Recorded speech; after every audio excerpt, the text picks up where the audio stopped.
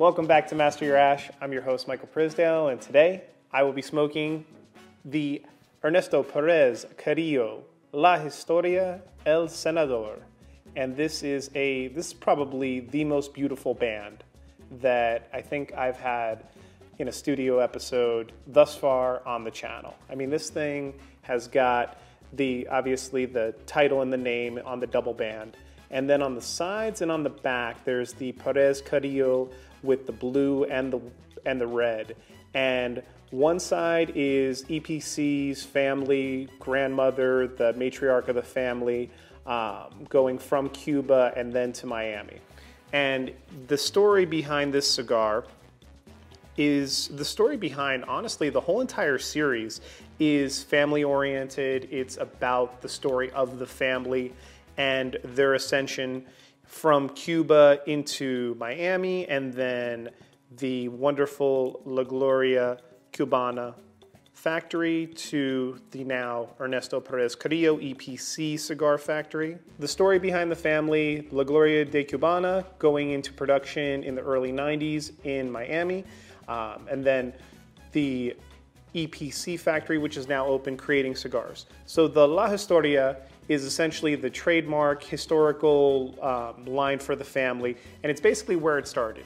Now we have Pledge, we have Encore, we have the La Historia, and it's been a three-line run for EPC of just pure brilliance, fantastic smokes.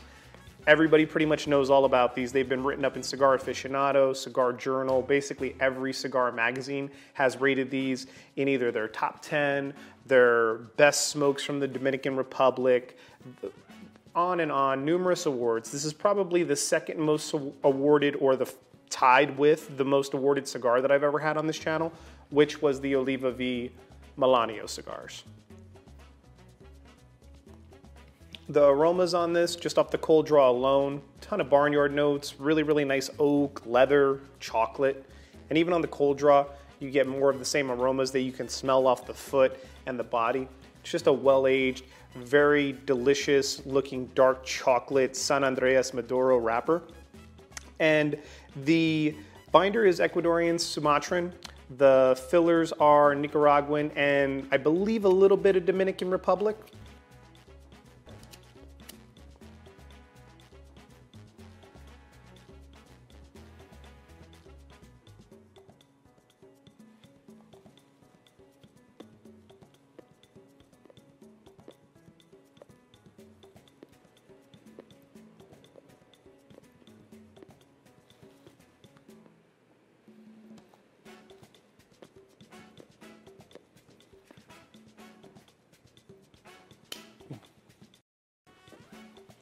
Delicious.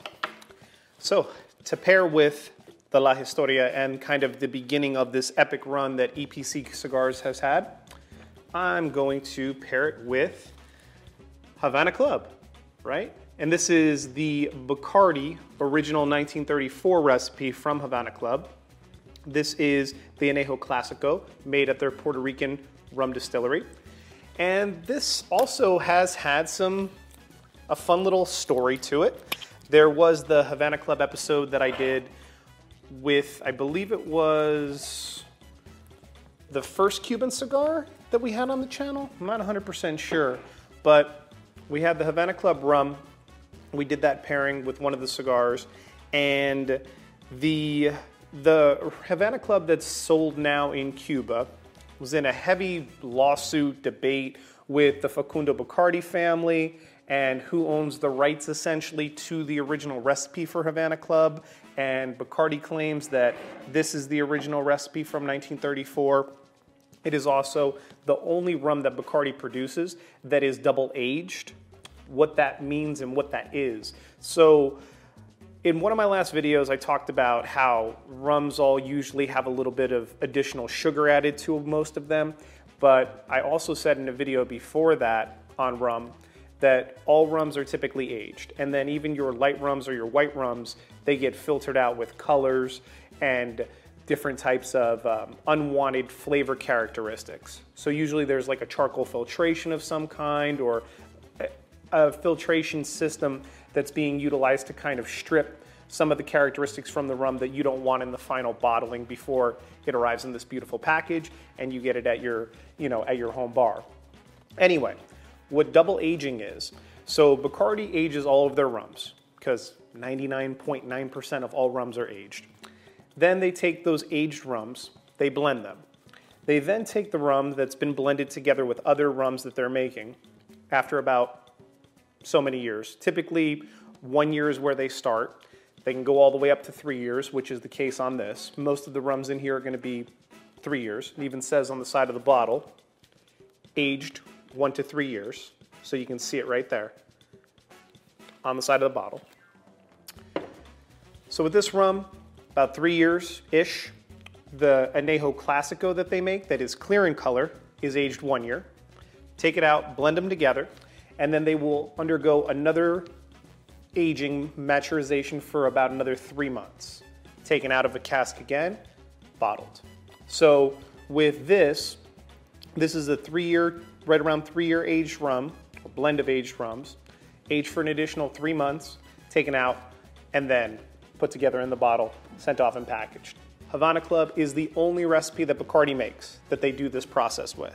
So even regular Bacardi line rums don't undergo a secondary kind of aging, so to speak.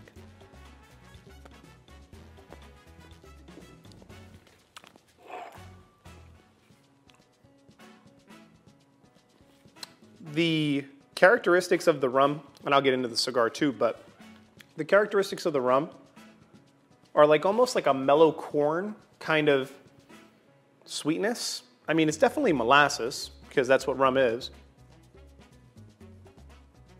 Really, really sweet. You can kind of see legs running down the side here. Really, really rich too. It's got just a ton of vanilla, some dried apricots to it, a little bit of pineapple.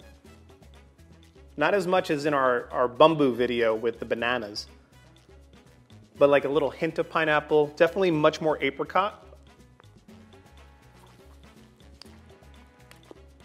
And then that molasses, kind of really rich demerara sugar kind of finish to it. Really, really good stuff. It is coming in at 40% alcohol by volume, like the majority of rums. And as I said, 1 to 3 years, delicious.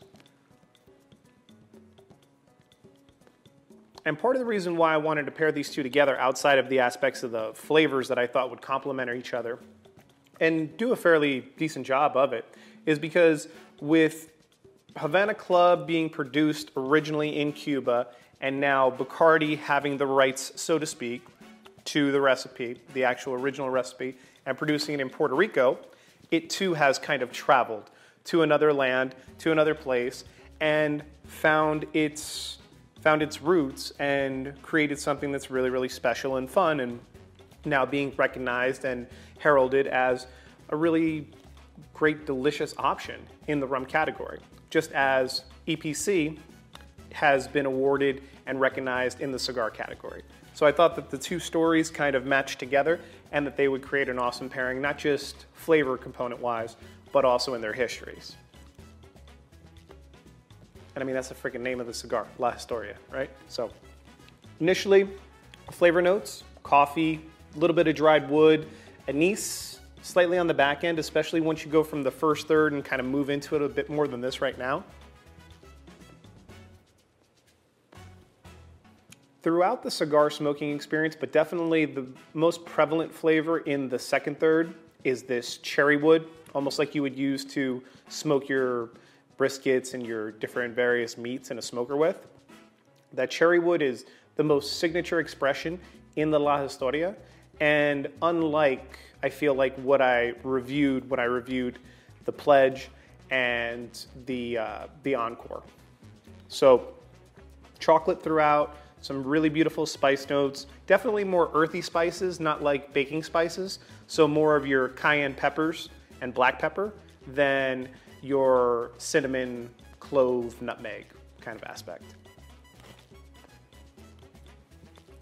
This particular size was awarded the #2 cigar of the year, and the Parentes, which was awarded #1 by Cigar Lovers magazine, and I believe the #1 DR, Dominican Republic cigar by Cigar Aficionado very recently.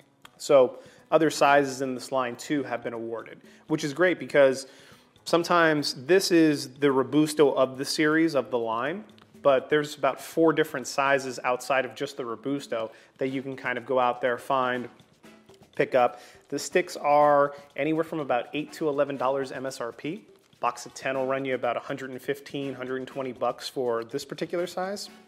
And I believe even in the Parentes, they are $8, $9 a stick. So for under $100, you can get what some would argue was the #1 cigar of the year a couple of years ago, which is really cool. For the Havana Club, you're looking between about $25 to about $32 a bottle, depending upon where you purchase alcohol, what state you're in.